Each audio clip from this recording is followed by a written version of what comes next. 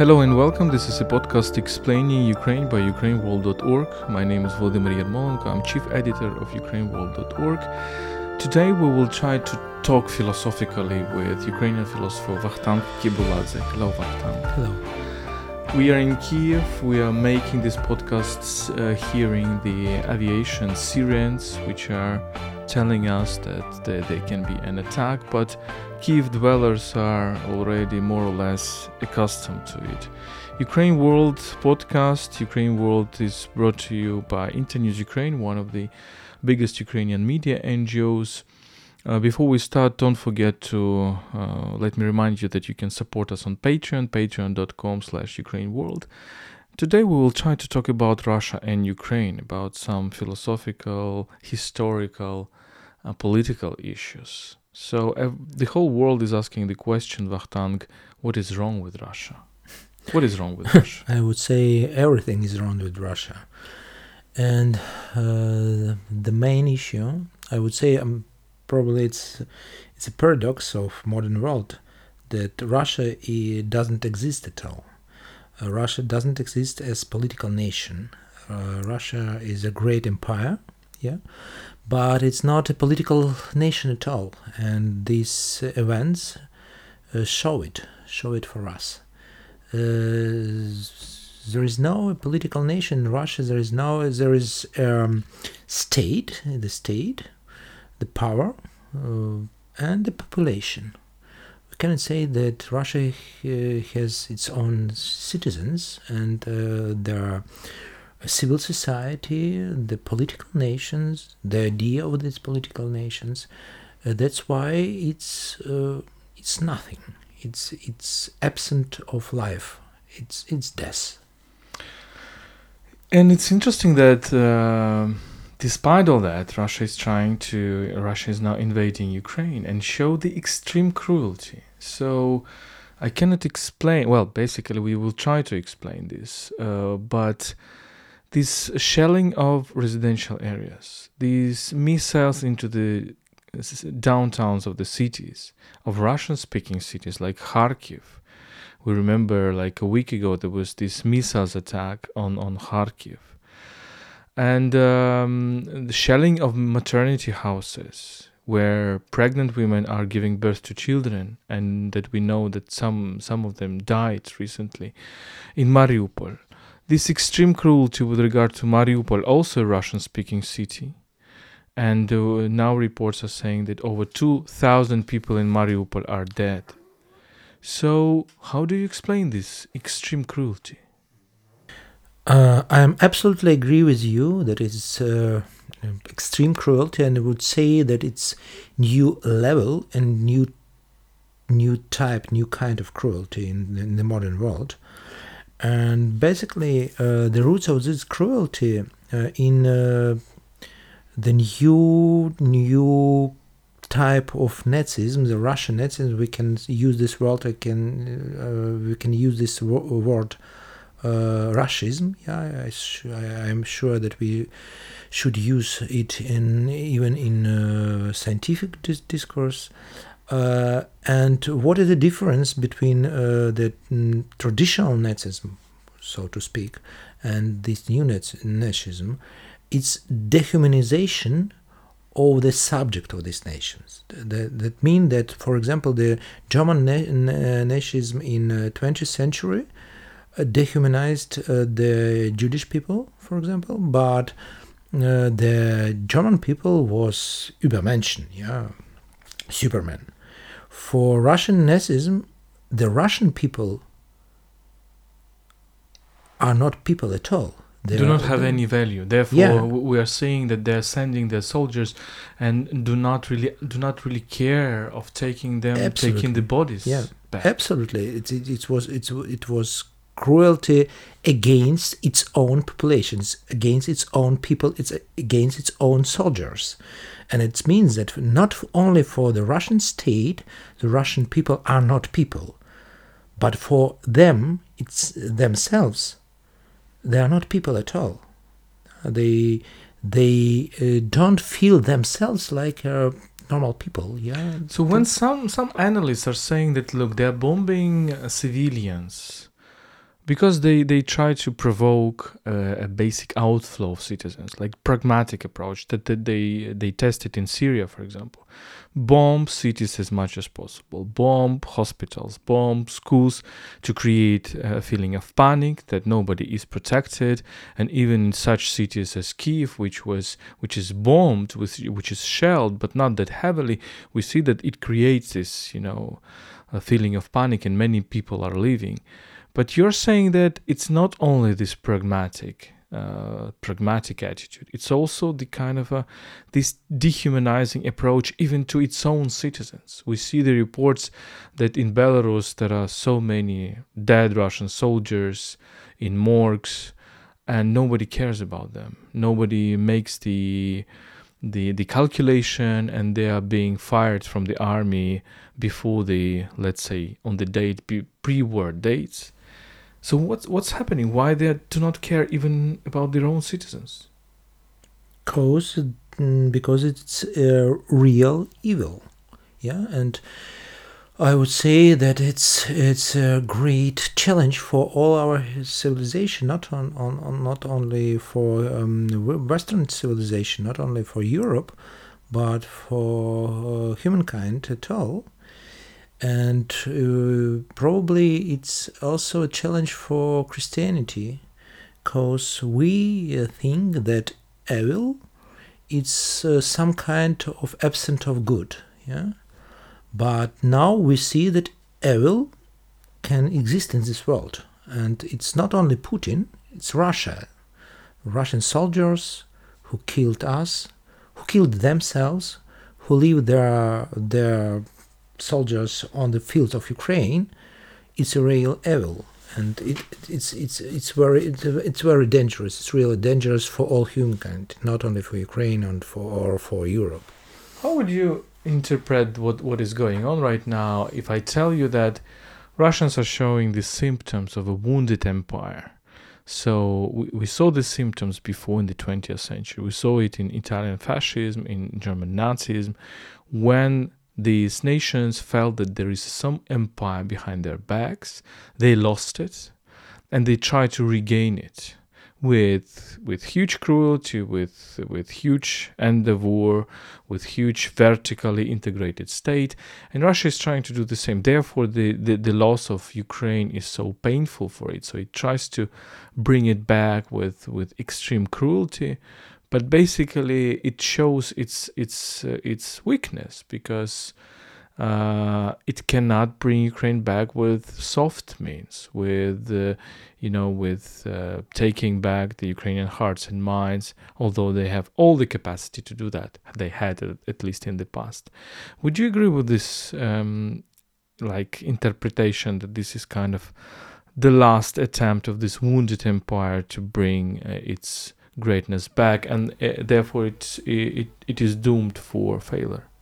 Yeah, I would say yeah, because this expansion, this cruel expansion, is a signal and symptom of death of empire, and it was idea by Arnold Toynbee, the author of Study of History, that this expansion normally just looks like a power of empire, but really it's the end and the death of empire, first of all. On the one hand. On the other hand, it's a great difference between Russia and I would say the traditional empires, yeah, like Spain or Great Britain, because Russia has all colonies in the body of empire, and it's a great problem for Russia itself, where can stop the destruction of empire. I don't know. Yeah. So if the empire has its colonies in the bodies with no clear-cut borders, yeah, you can ask a question. Okay, and that's what Russians are afraid of, because Belarusians, Ukrainians have gone. They think they try to bring Belarusians back, but what about Tatarstan? What about of course. What about Komi? What about Tuva? What about Chechnya? Chechenian people, yeah. It's Yeah. now there are we see that there are the soldiers of Russia, the cruel soldiers of Russia. But it's today. What will be tomorrow? We don't know. Exactly, and therefore they are really afraid of this collapse, right? But do you really perceive this kind of war as the last attempt of the empire to regain itself? I want hope. Yeah, it's the contra spem spero. Yeah, we should hope that it's the last attempt, but it's, I don't know. I can say, because it seemed to us, for example, in for 8 years that it was last attempt. Yeah, Crimea, our eastern regions. Yeah. And it was, now we see that it was only the first step of this invasion, yeah. And if we don't stop them here, where they go then after Ukraine, we don't know. They clearly say that they're waging a war against NATO, not against Ukraine. Yeah. And I think NATO should be prepared.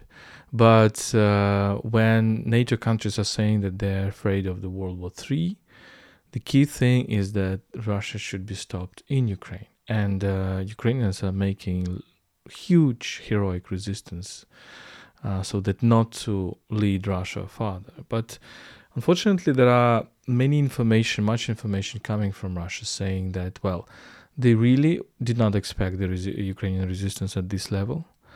They really suffer from sanctions and Western sanctions, and they can suffer much more in the coming months. And they will try to raise the stakes. And raising the stakes for them is either like a huge disaster that they can provoke, like nuclear disaster. They are controlling the Chernobyl nuclear power plant and Zaporizhia nuclear power plant, or they can strike one of the NATO countries. What do you think? Is it real? I don't know, because as I said, it's a new level and it's new kind of evil and cruelty. That's why we cannot predict the new steps of Russia. But we should stop them now. Yeah, it's only one possible decision for us, for all of us, not only for Ukrainian, but for the all people in Europe and in all over the world. What would you say to those people in the world who cherish Russian culture, who are saying that, look, there is a great Russian literature, there is Pushkin, Tolstoy, Dostoevsky, there is great Russian ballet, there is great Russian music, great composers, I don't know what else. What would you say to them? I would say that all Russia's culture, so to speak, culture is kind of poison. Yeah, it's also a weapon against people. And if we read, for example, Pushkin, we can see that his literature, his poems are very xenophobic against Ukrainian, against Caucasian people, And I would say that Pushkin is proto-Nazi, proto-fascism, His literature is not his poetry is, as I say, it is very xenophobic. That's why I think that we cannot say that okay, Putin is bad, it's evil, but we have a great Russian culture. No, Putin is not a product of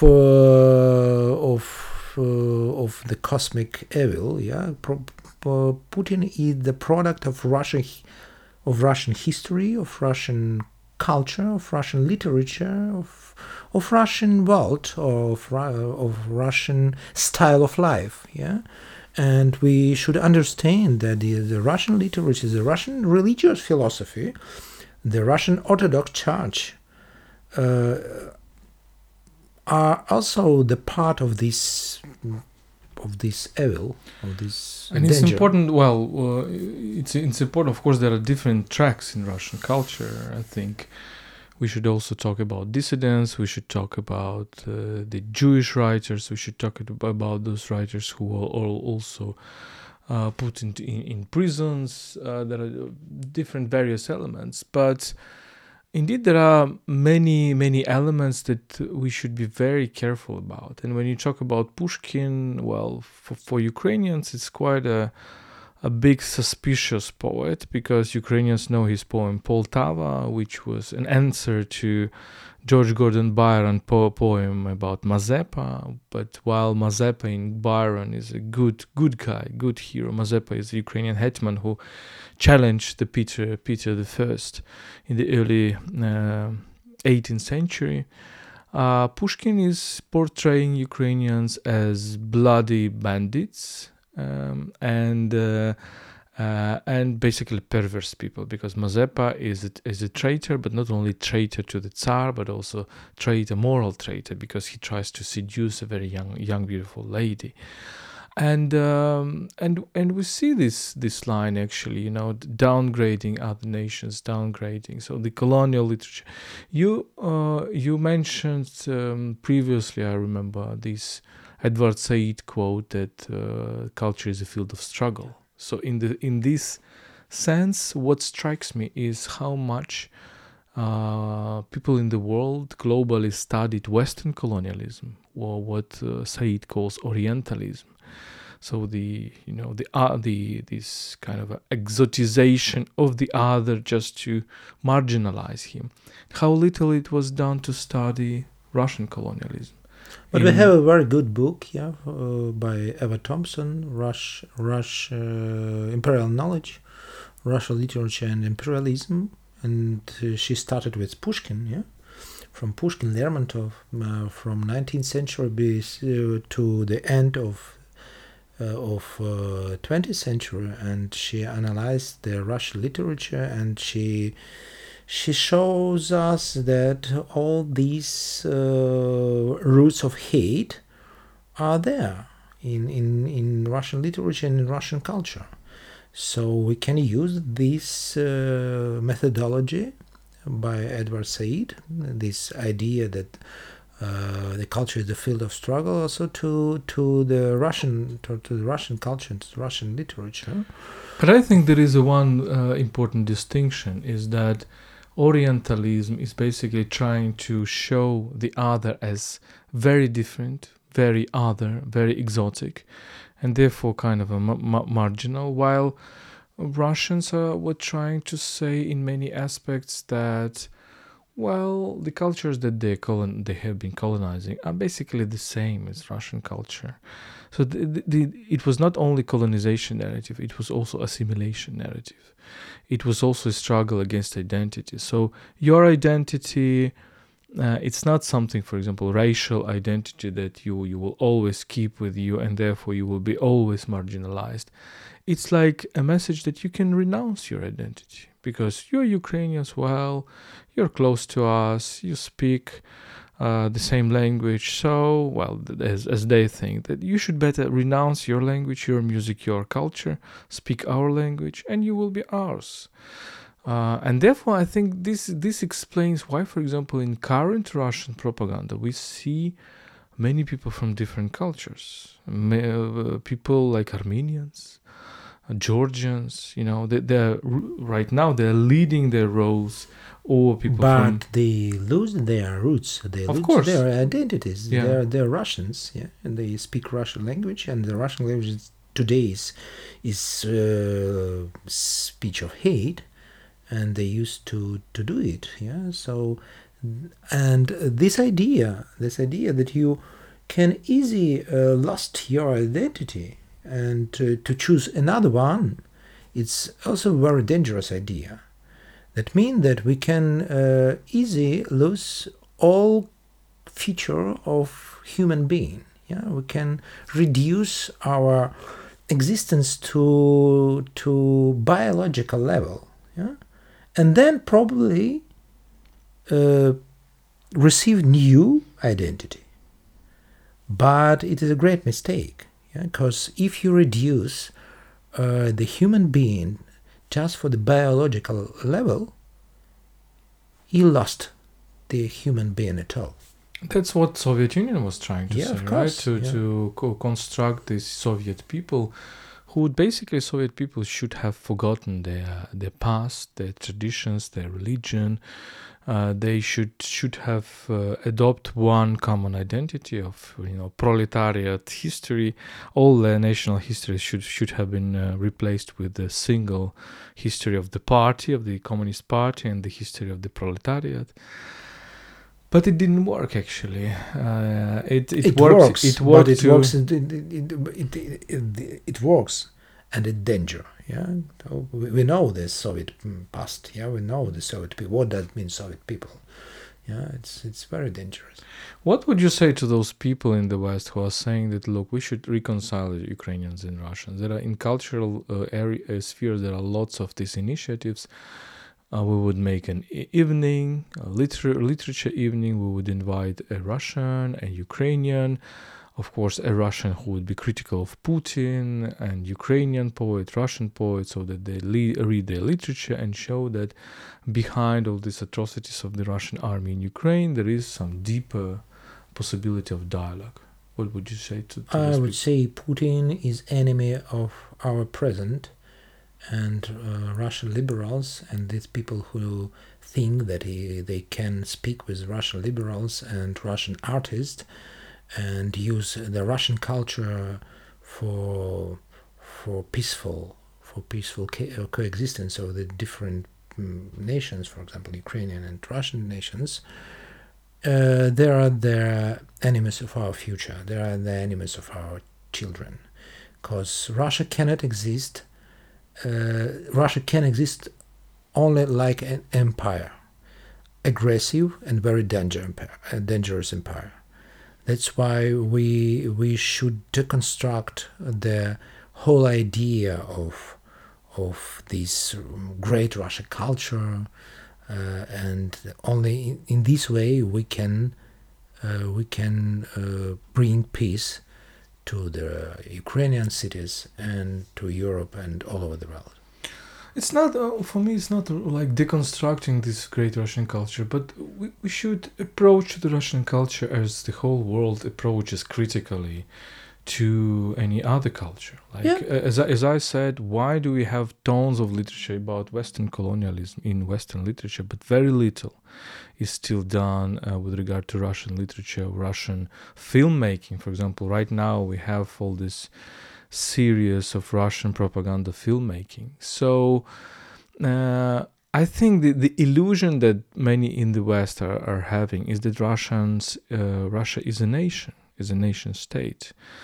And they do not understand that Russia is the last empire in Europe, and that this trend of collapsing empires started, for example, in the First World War, collapse of the Habsburg Empire, Ottoman Empire, Russian Empire, that then it was reborn, German Empire, that it was reborn. In the Second World War, these two empires clashed. Then German Empire finally collapsed, and thanks to this collapse of the empires, we have now European Union.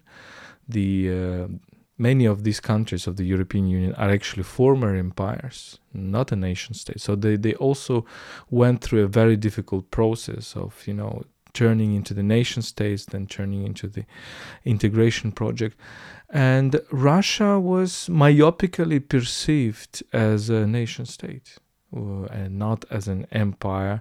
And therefore the empire which is historically should go through the same basically process of decolonization, of de-imperialization.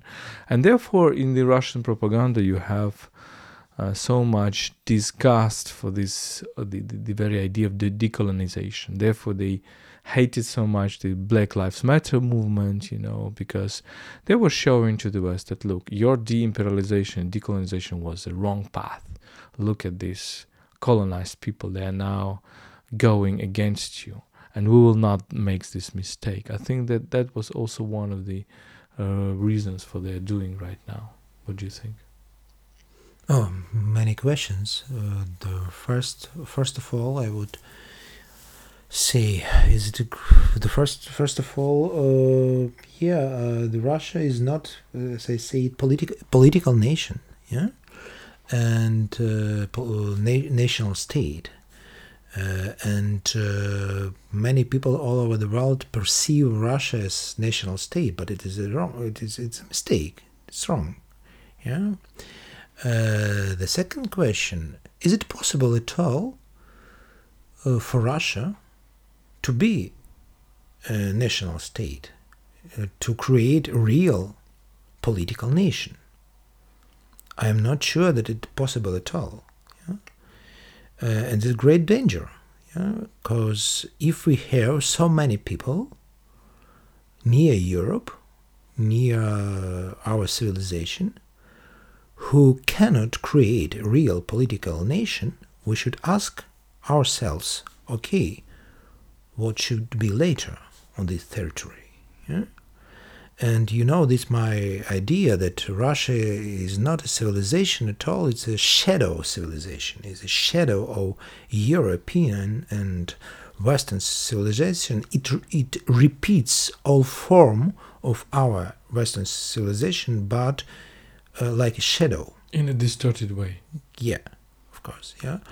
That's why the future of Russia for me is a future of darkness, yeah, and I'm afraid of that. I cannot predict what it will be, but I'm not sure that it's possible at all to create the real political nation with its political institutions, culture, and so on. Yeah. Do you think that Ukrainian resistance right now puts the Russia in danger? Because we understand that this huge empire, if it tries to make a very quick victorious war, and if it fails, that basically creates huge problems for it because it loses legitimacy. Do you think for empire? Yeah, but it would be a great challenge for Russian people. And they should find the answer if they can create the real nation, yeah? Not empire, but the real political nations. It's a great challenge for Russian people, and it's good. I think that it's way to the new world. Yeah, to the new world, not only for us but for Russian people also. So you believe that one day Russians will be a democratic nation, like at least like Ukrainians? I don't know. I cannot predict it. Because my problem with that is that Ukrainians do have a democratic tradition. We talk about it a lot.